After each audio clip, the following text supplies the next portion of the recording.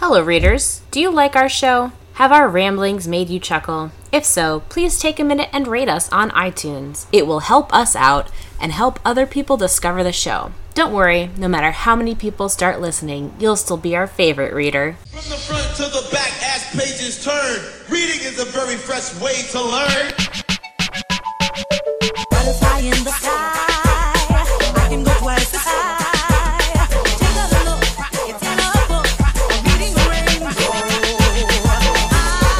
can go anywhere, friends to know and ways to grow, a reading rainbow.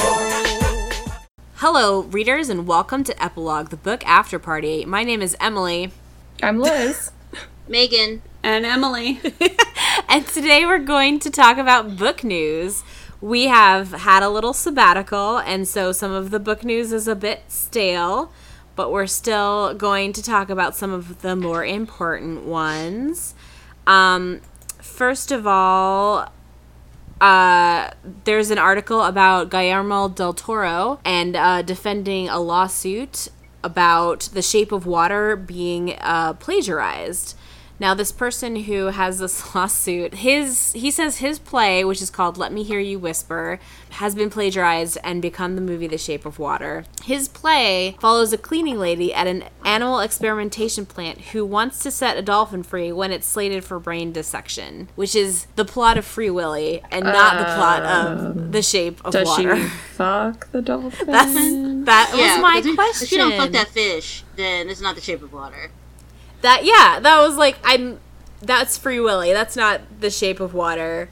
Sorry. To be fair, I don't think they want to cut Willy's brain open in Free Willy. No, but I think they just want to, like, profiteer off of him. It's very, Disney, he's an attraction. Yeah, he's not going anywhere. It's a telecom situation. But in general, I feel like it is not The Shape of Water. No. Yeah, they're fighting it, and Guillermo del Toro, I always have trouble with his name, keeps on saying, like, I've never heard of this play before, which I believe him.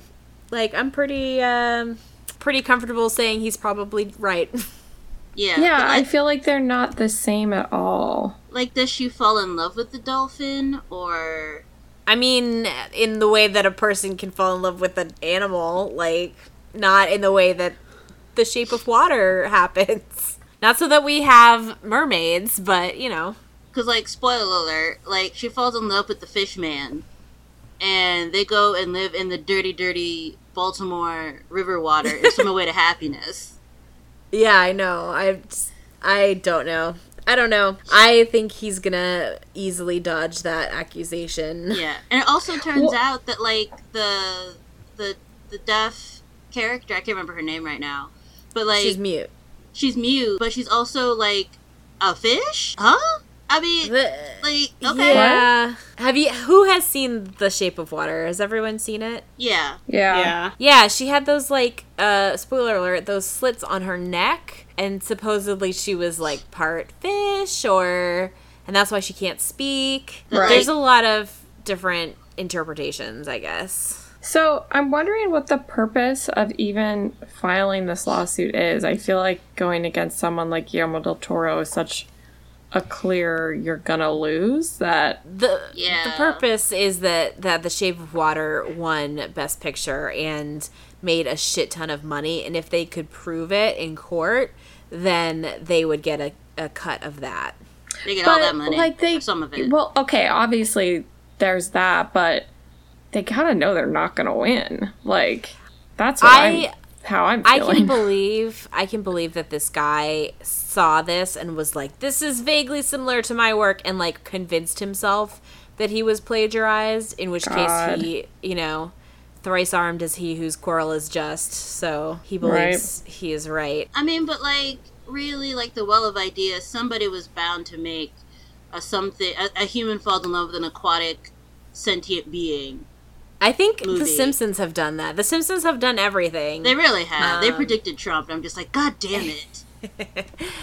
So, to move on, we do also have a publication from The Ripped Bodice, which is a all romance novel bookstore in California, and it is the State of Racial Diversity in Romance Publishing Report 2017. Who put this on there? I think I did a while ago. I read it and I was like, oh, this is interesting. It's interesting because there is a lot of, like, the state of publishing, records and reports, and it's all about, like, money, and sometimes there are gender, like, equality questions on there, but mostly it's not.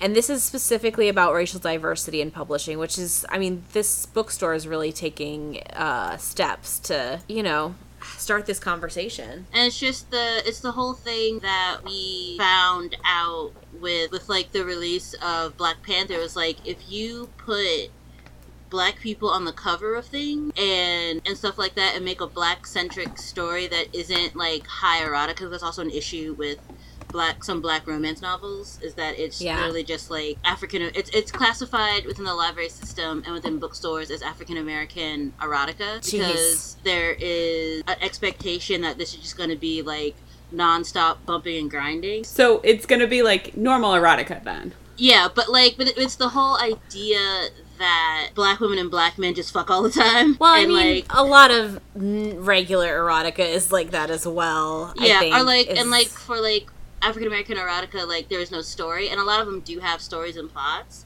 but a lot of them have fed into if they want all of this sex, then we'll give them all of this sex. And for the most part, like, Black romance readers, like, we, like, those of us who do read romance novels, like, we take it because it's all that we have.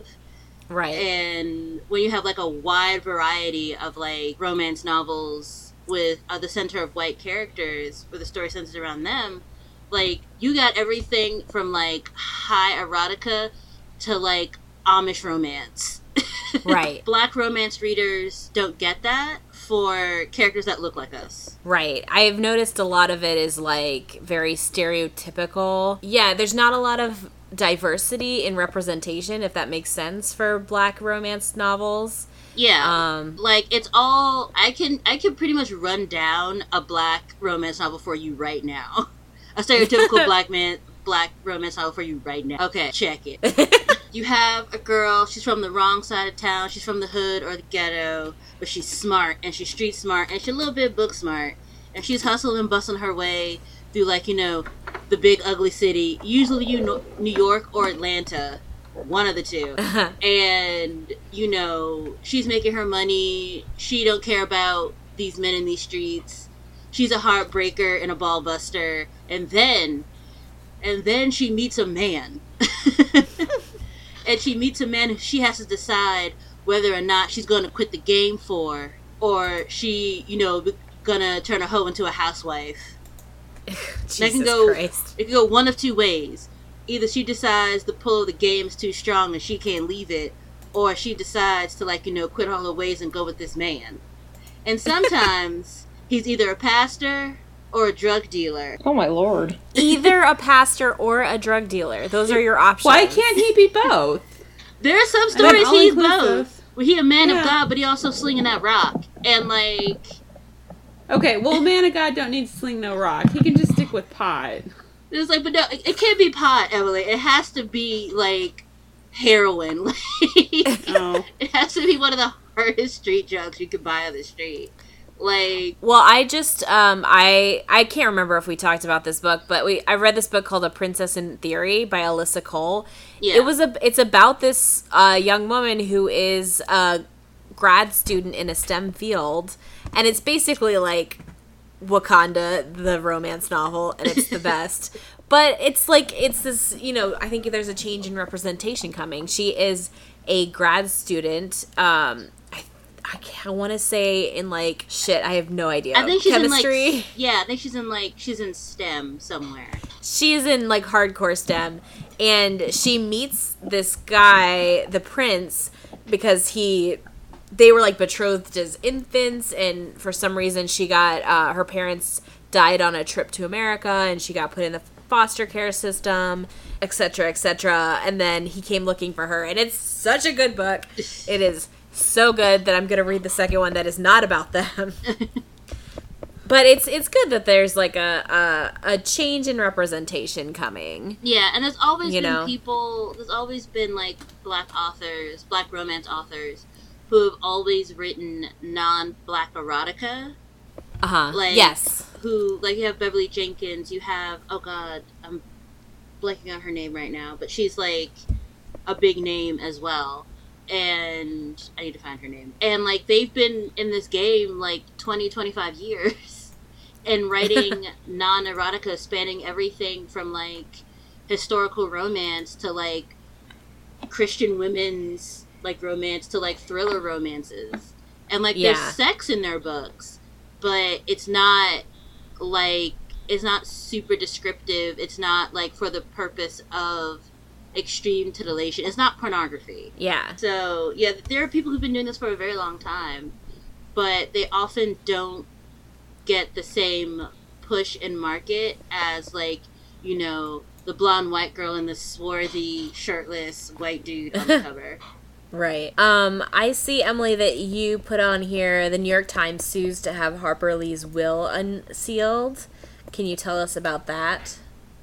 Yeah, so, poor Harper Lee. This lady's legacy just can't seem to, like, be put to rest. So basically, she had a will that she had changed about a week before she died. And in that will, she basically entrusts a lot of things to her actual trust, which the person who is in control of is her longtime lawyer, Miss Carter. So Miss Carter basically controls most of her estate and most of her works and the right to make them into adaptations and what have you. And the New York Times basically filed a lawsuit saying that the will should be open for the public as a way to, for the public's right to know, basically. Whoa. And the lawyer is basically arguing, like, no, Lee was a private person, she wouldn't want everyone to read her will. But at the same time, people are constantly questioning whether or not the stuff that's happening around Lee's works are what she wants. I mean, Right. she was a very private person on her own. She never really wanted, supposedly, Go Set the Watchmen to be released, and now it's out. And now you have To Kill a Mockingbird has, I want to say there's like a comic book coming out, and like a graphic novel. some other graphic novel coming out, and like potential talk of other like media. So like things that Lee never wanted this thing to come are starting to like become the potential to be a franchise now that she's dead. And I think people are questioning the I hate to say they're questioning like the authenticity of the will, but I feel like people are kind of like, whoa, she wasn't really in the right state of mind 8 days before she died. Right. Can we actually do this? So I think this is the first push in someone kind of trying to be like, you know, is this what she wants? Would she not want this kind of deal? But at this point, I feel like this poor lady just, she wrote a really amazing book and she didn't really want the fame from it, and now it's like constantly just haunting. Yeah, it's like, let her rest in peace. My God, everybody. Well, like, I mean, I think this is, a part of it is like, there is reason to question this lawyer's word on what Harper Lee put in her will. Absolutely, yeah. I don't know if everyone needs to read it. no, I don't think everybody needs to read it. No. I mean, I can't even think of who would be a partial judge on this. And, like, not the New York Times, because, like, they just, I mean, I think partially they want to print it, and partially they want to know, you know. Yeah, but does her will, okay, they sued to have it read or whatever, but, like, does her will need to be public record? Like, do we all need to see it? Because I don't think we do. I think if people are, you know, concerned, and, like, the people who are suing and stuff like that are concerned about what state of mind Harper Lee was in when she signed this will, or ratified her will 8 days before she died, that's fine. But I don't think the rest of us need to know. Right. Yes. I think you're right. And I think I'm just trying to think of a scenario and, like, who gets to read the will and decide it's okay. Like, so we don't trust the lawyer because clearly I think something's up with that. Who do we trust to read this will and say it's okay? Maybe the ladies at the Ripped Bodice. They seem to be doing all right.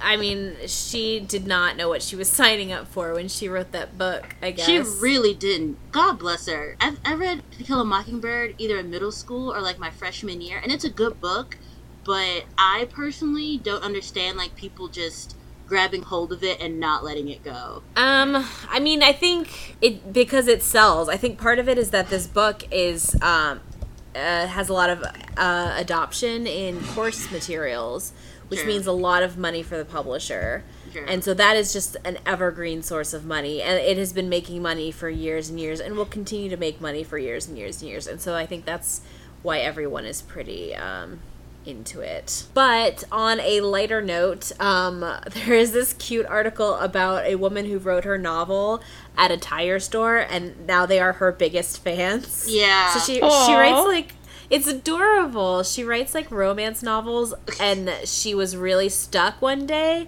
and she went to get her tires rotated, and she wrote a lot, and so she wanted to go back, and she got a friend's car and got their tires rotated, and just like kept on until she ran out of cars. Yeah. And She started showing up. Like they were just like, you can just sit here right here, that's fine.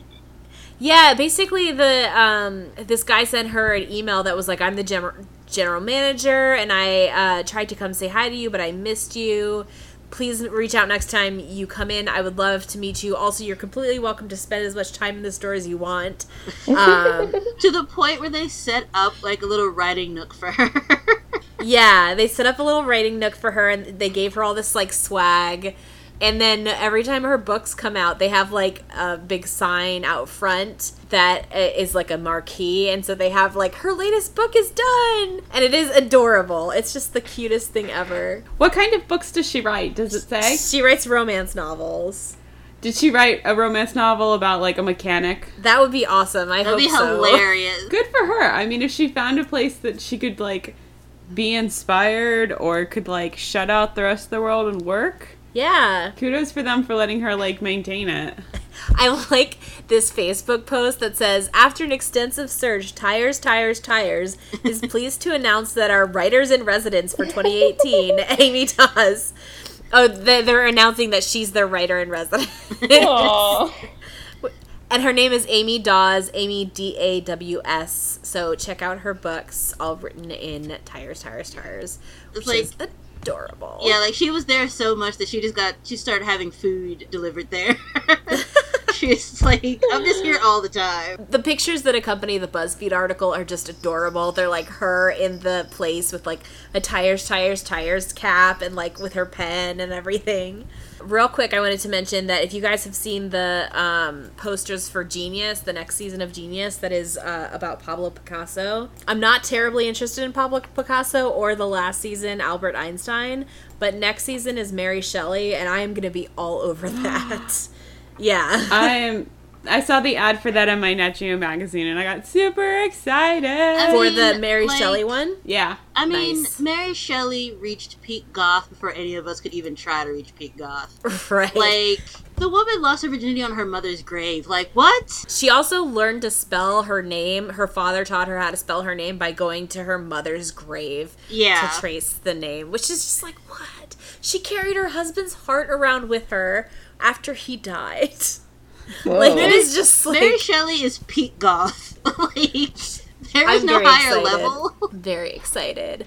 Megan, do you want to tell us about this trademark controversy? I think this is hilarious. Oh, Jesus. Okay. So, this white woman who writes under the name Finelia Hopkins, decided that she was going to copyright the word cocky because she has a whole She's gonna book trademark. series. She trademarks the word copy. She Cocky. trademarks the word cocky because she has this whole series about like this cocky band of brothers. Girl, I don't know. Anyway, so she started sending out like cease and desist orders to people who happen to have cocky in their book title To indie authors. and to indie That's authors. awful. And she was also like targeting, whether this was intentional or not, like indie authors of color. Oh, that's awful. So yeah, and everybody's just like, yo, girl, you can't do this. Yeah, there was a huge backlash against her over Twitter, especially I follow Jenny Trout and she is Yeah. hilarious, but she Oh was my just God. like dragging her all the way through everything. It's just like, because it's insane. Everybody uses the word cocky. Like, there are only so many words There's that so many- are used in romance novels. I'm not entirely sure how trademarks work. I know if she had copyrighted the word cocky, she would not have been able to do it because it's in such common use. Yeah. And that is how, like, for instance, Velcro wants you to, instead of saying, I have Velcro on my shoes, you're supposed to say, I have a system of interlocking hoops and hooks on my shoes, because if Velcro becomes common parlance, they will lose their copyright. Gotcha. And I mean, it is common parlance already, so Yeah. they can let it go. But I don't know how trademark works, because if it were copyright, she definitely would not have a valid point about the copyright. Like, But I don't think she has a valid point now. Like, I think if someone challenged it in court, it would probably be overturned. I don't think you can copyright something that everybody uses all the time. yeah, especially in the genre that you're in. Like, how Yeah. many Amazon book deals do you see that have, like, cocky in the title for, like, a romance novel for, like, 99 Right. cents or for free? Right. Like, there are so many. You can't stop everybody from doing that. It's so presumptuous, and it's so, like, egotistical. And just to see, like, Jenny Trout, because apparently this author, Fenella Hopkins, also made a video that is an hour and 39 minutes long, Jesus Christ. addressing all the cyberbullying and the mob of haters she's getting over this. And, I'm like, just gonna drink the white woman tears. and Jenny Trout is just like, I watched this video so you don't have to. She has a list of highlights, which include, like, you're mad because you're jealous of her fame and success. Bring on the hate, she can take it. But she also has to have someone read the mean comments because she has to protect herself. So Oh you my literally God. just Like- went against, like, your previous point. Like, girl, what? Yeah, it's just all of these things. She isn't hurting authors. She sent takedown notices to their readers are hurting these authors by attacking her. Like, And the thing is that where she says she's not hurting the authors, she is actually. Yeah. They have to rename all of their books, and then so a takedown notice is a legal document. And if we're talking copyright, if you send a takedown notice to someone on Amazon, on any website, the website will take it down for you. Yeah. Like, you will be blocked. And there's no jury process in this. Yeah. They Oh. have to take it down whether it's just to cover fake or their not. asses. Right. So the law states that if this is them doing their due diligence, if they Yeah. don't take it down immediately, they are opening themselves to lawsuit. Yeah. And so she is absolutely hurting them. And then in order to get them back up, they have to rename them and get new covers, because again, the covers have the titles on them, and that creates confusion in the marketplace. But it also, it hurts all of these authors. Yeah. And there's also, like, a Twitter, like, somebody on Twitter, like, went through, like, step by step all the stuff, like, condensing it in a tweet thread, essentially, just for people who are confused because information is coming from everywhere. And apparently, if what this person is saying is true, that Fenella Hopkins contacted a lawyer for all of this, and apparently, like, was using his letterhead to send cease and desist orders, Oh my God. and didn't. And Wait, so she didn't even have the official lawyer sending him? no, she was She sending them just made herself. Wait, my that God. must be illegal. Yeah, It's and actually not. It's an intimidation tactic. Yeah. But, like, yeah, it's not illegal. What was that noise? It was my horrified and surprised noise. Gotcha. Yeah, it's not illegal, unfortunately. And the reason you can't come after Fenella Hopkins for doing this is because she's a descendant of a slave, so you can't attack her. That's right. She's immune. Her name is Felina. I think that is just... And the hashtag that has come up around this is by Felina, which is just terribly funny. Or Cockygate, and I'm just like, Jesus Christ, how are we here? Like, how did we get here, you guys? Like, what is this? Like, you have nothing to do? Like, maybe if your books aren't selling, it's because your books are terrible. It has nothing to do with other people using the word cocky in their titles. Like, maybe it's time for some self-reflection and and looking at how you have exacerbated the situation and what you can do to, like, like, treat it. But she's not going to do that because she's, like, on a roll and she's going to keep doing this and, like, and it's put her name in, in the book news sphere of the internet and all of that stuff. So yeah, anyway, if you go to jennytrout.com, her blog, there's a blog post all about the whole drama. It's very interesting. She's funny. A very good writer and very interesting. So that woman has so many pen names. My God, she does. She has a ton of pen names, and it's funny because she uses some pen names like, I'm just gonna phone this book in and, like, write some trash, and she uses a certain pen name for that, and then I'm gonna really try on this book, and she uses a different pen name for that, so you know what you're getting. Yeah. And the last one I have is that the book Circe by Madeline Miller debuted at #1 on Amazon, but not because people really wanted to buy it. It's because Target had a glitch in their online store that cost it out for $3, and so Amazon, its algorithm picked that up and cost it for $2.99, and so everyone bought this dumb book. The editor for I apologize for calling it a dumb book. It's not a dumb book. The editor for Book Riot tweeted it out, and they put it on their podcasts and stuff. And so everyone bought this book and it debuted at #1, but they all sold the book for like $3. So that's not great. It's okay for the author. The author gets that money. Yeah. But I think Amazon and Target have to eat it. Yeah, they do. Which serves them right. Anyway, that's the sequel to Achilles. Song of It's Achilles, not the sequel. It's another book by the same author as Song of Achilles.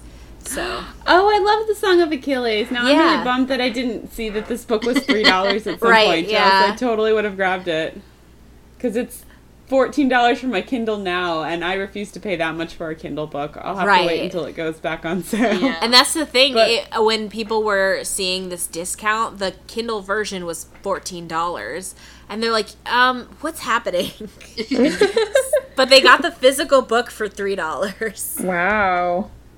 Well, there's a lot of books where you can actually get the physical version cheaper than the digital one. Oh, yeah. Oh, my God. That may be a factor of the new pricing scheme they have, where you can you can bid for the buy button, which is a problem for a lot of publishers. Because, like, basically it matters for the gray book market when publishers publish books overseas. Like, if you're going to publish a book in English in India, you're not going to have it be $30. That's going to really close your market off. So you make it cheaper in India because the average, salary is cheaper. And then people buy a ton of those books and ship them to America and then undercut the publisher's price.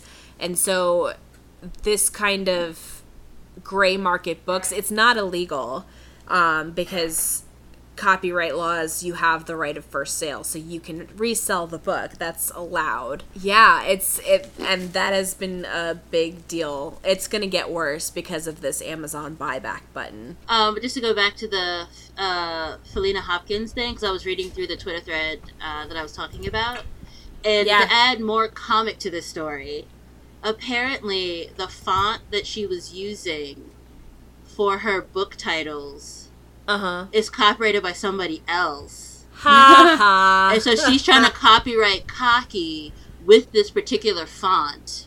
Nope. And that's not how that works, my friend. And the designer of the font is just like, I never said she could do that. Oh, I hope she gets sued. So hard. So hard. It's like, that's funny. You're just wrong on all fronts. On all fronts. Yeah. Megan, do you have a story from the trench? I I mean, somebody broke our door at work.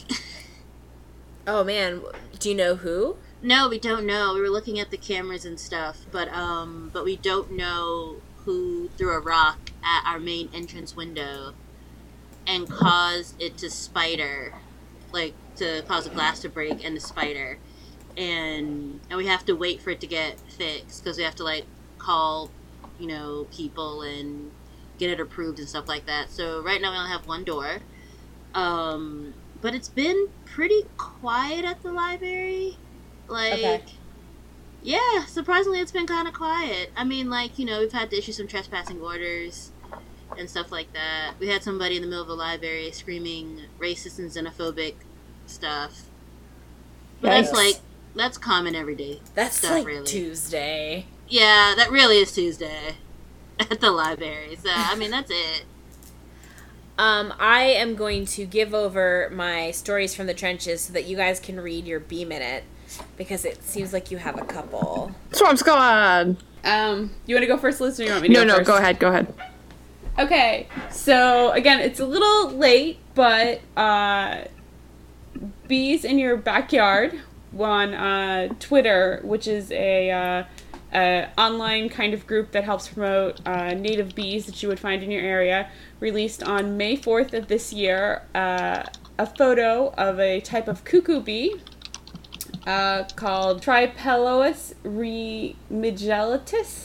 Okay. I don't think that's right. That's okay. Anyway, I'm failing as an entomologist. I apologize, guys. It's been a while since I've had to pretend to know Latin. That's okay. But basically, it has the Star Wars Rebel symbol on its abdomen. Okay. Has the Star Wars Rebel Alliance logo on it. Ah, that's awesome. I see this picture. So, it's just kind of a little Star Wars nerdiness out there, which I think is really cool. Yeah. Oh, that's awesome. So apparently there's something in DC called the Swarm Squad, the DC What? Beekeepers Alliance Swarm Squad. And what they do is if there is a swarm of bees in a location where they usually are not, you like in a tree outside where someone lives or something, these volunteers have their phones, like keep their phones always on in case they get a warning that they need to come and God. capture the bees and put them back where they belong.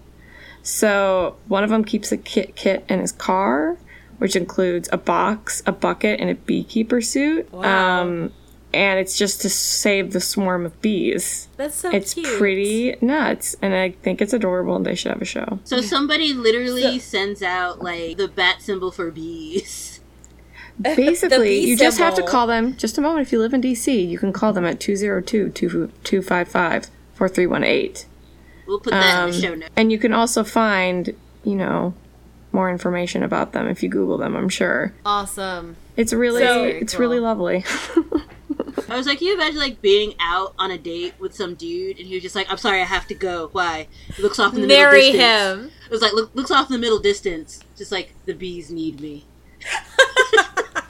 I would marry him. That's it. I'd be done. So it's actually pretty common. In pretty much every place, you're going to find some local beekeepers that are willing to come get swarms that you find. We've got a whole list of them in the extension office for all the ones in our county. So if you live outside of the DC area and you find a swarm, you can call your local extension office and ask for local beekeepers. And most of them, at the potential to get a new swarm, to start a new hive, will pretty readily come out and get them. That's awesome. Makes sense. So, yeah. Cool. Learn something new about bees every single day. An essential service that we didn't even know, I didn't know existed. So we need to save the bees, goddammit. I mean, Swarm Squad, nothing better. I would watch this reality TV show. I would They watch really need a a show. Like, I would watch a Brooklyn Nine-Nine version of this. That would be the best. I'm just picturing all of those reality TV shows that were on, like, Discovery for a while. Yes. Like, you could totally still have yeah. this be a show. For Like, sure. It'd be great. Yeah, Dr. Pola's got nothing on DC Swarm Squad. Okay, so we're on to book recommendations. Would anyone like to go first? I can start. Okay. So this is a really older book. It's The Paradise Snare by Anne C. Crispin. It's part of the Han Solo trilogy. Okay. I bought my husband the trilogy, Han Solo trilogy, by her ages ago. It was actually kind of hard to find. And I read it and I really liked it. It was really clever. Learned a lot more about the Star Wars universe. I'm kind of new to being like really into it. A lot of excellent Hutt action. Very interested in the Hutts now. Very invested in their species. Is there more than one? Yes. Oh, there's so It much to learn appears. about the Hutts, Emily. They are. Okay. They can change genders, like Nice. whenever Are they they just- want. Are they just And like have giant babies. worms? They can have babies whenever they want to. They just have to change genders. That sounds Like awesome. what species are the Hutts? They're Hutts. They're Hutts. I mean, Yeah. but like, what species are they mimicking? The Hutt terms of- That species. I mean, That's their species. is Girl, the look at a Hutt. Hut and then tell me what it reminds you of. Then I guess it that would looks be like the a answer. worm. It looks like a worm, like a giant. I mean, like, I've never worm. seen a worm like that with a slug face like thing. that, like giant eyes. It's a face only a mother could love. Basically, Hut mother. yes. I don't know. I really like them, and I'm really sad. Like, I'm gonna see the Solo movie, and I'll probably enjoy it. But like, I think these would have been really great movies. I'm Okay. kind of bummed. Kind of bummed these aren't. I gonna mean, the to be movies. fair, Disney owns the franchise. They could still be made into movies. Yeah. Yeah, but I guess they're not canon anymore. But I guess they could canonize Oh. them. I don't know. They need to get their shit together. I just assumed that all the Star Wars novels were canon until somebody They're told not. me differently. No, No, they're because not. Leia had twin children, Yeah. and unless she somehow forgot she had twins, then that's not how this works. Or like Kylo Ren just killed his twin. Or Rey is his twin, but then why would she have forgotten? Anyway, let's not talk about this right now. I have a lot of feelings. Anyway, Rey's not a it's good. Skywalker. If you're interested in the EU, I would recommend it. There's giant cat aliens. Cat aliens. It's delightful. It's just really delightful to read. There's cults. That's awesome. All in all, a great time.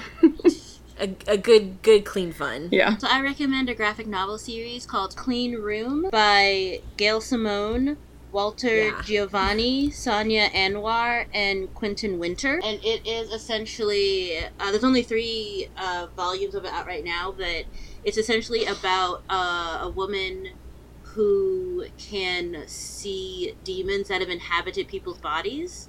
Mm-hmm. And she's created like this kind of cult around like this belief system and all of this stuff, and you get introduced to this world via a character whose boyfriend or fiance rather, when he figures out why this this head of this organization, this belief system, started this whole thing, commit suicide.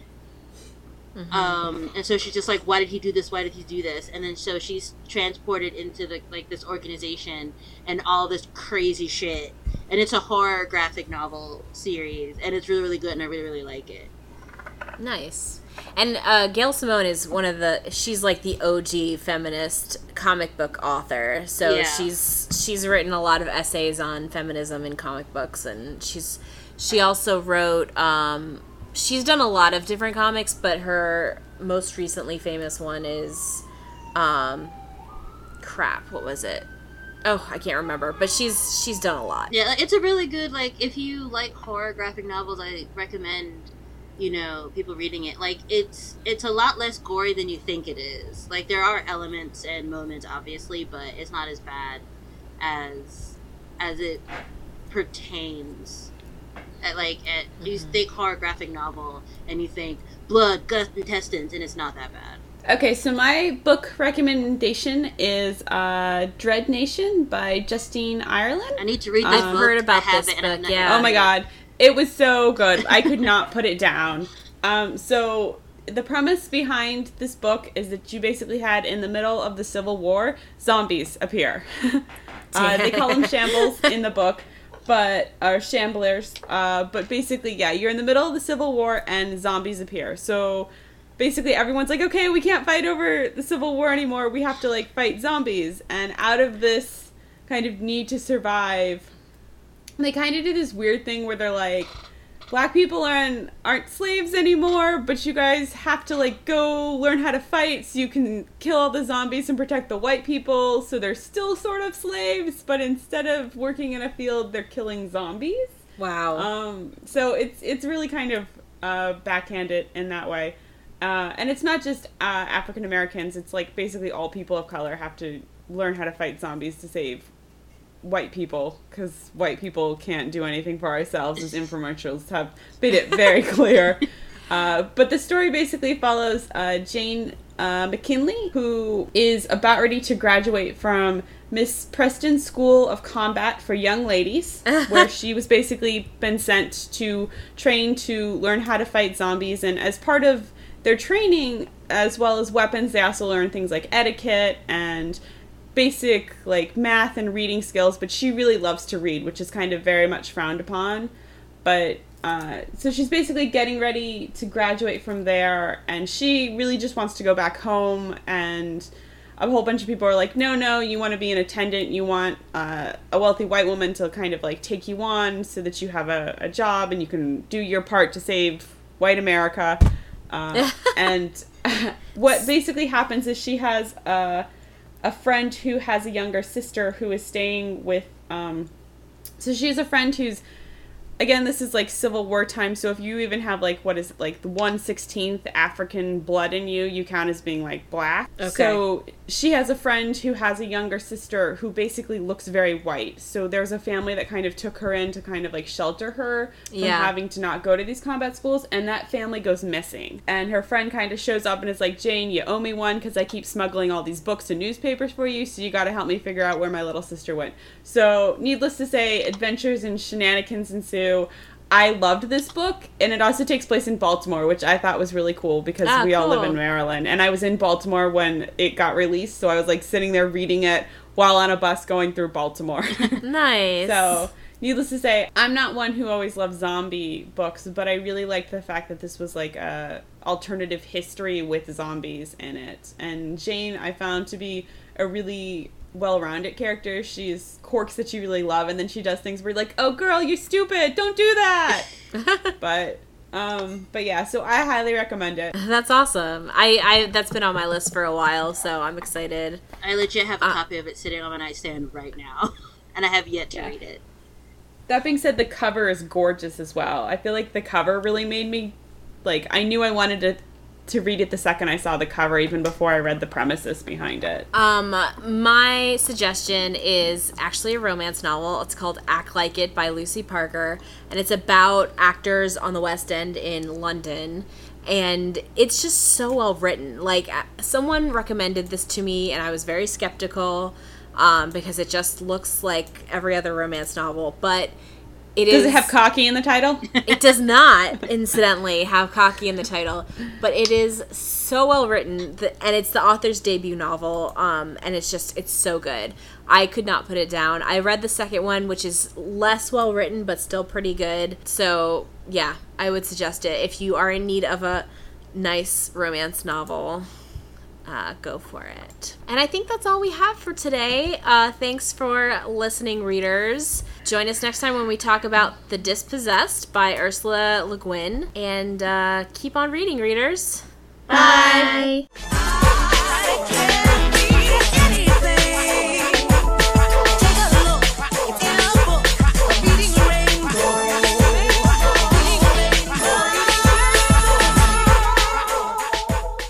Why don't you start, Megan, with the update from our story that we talked about?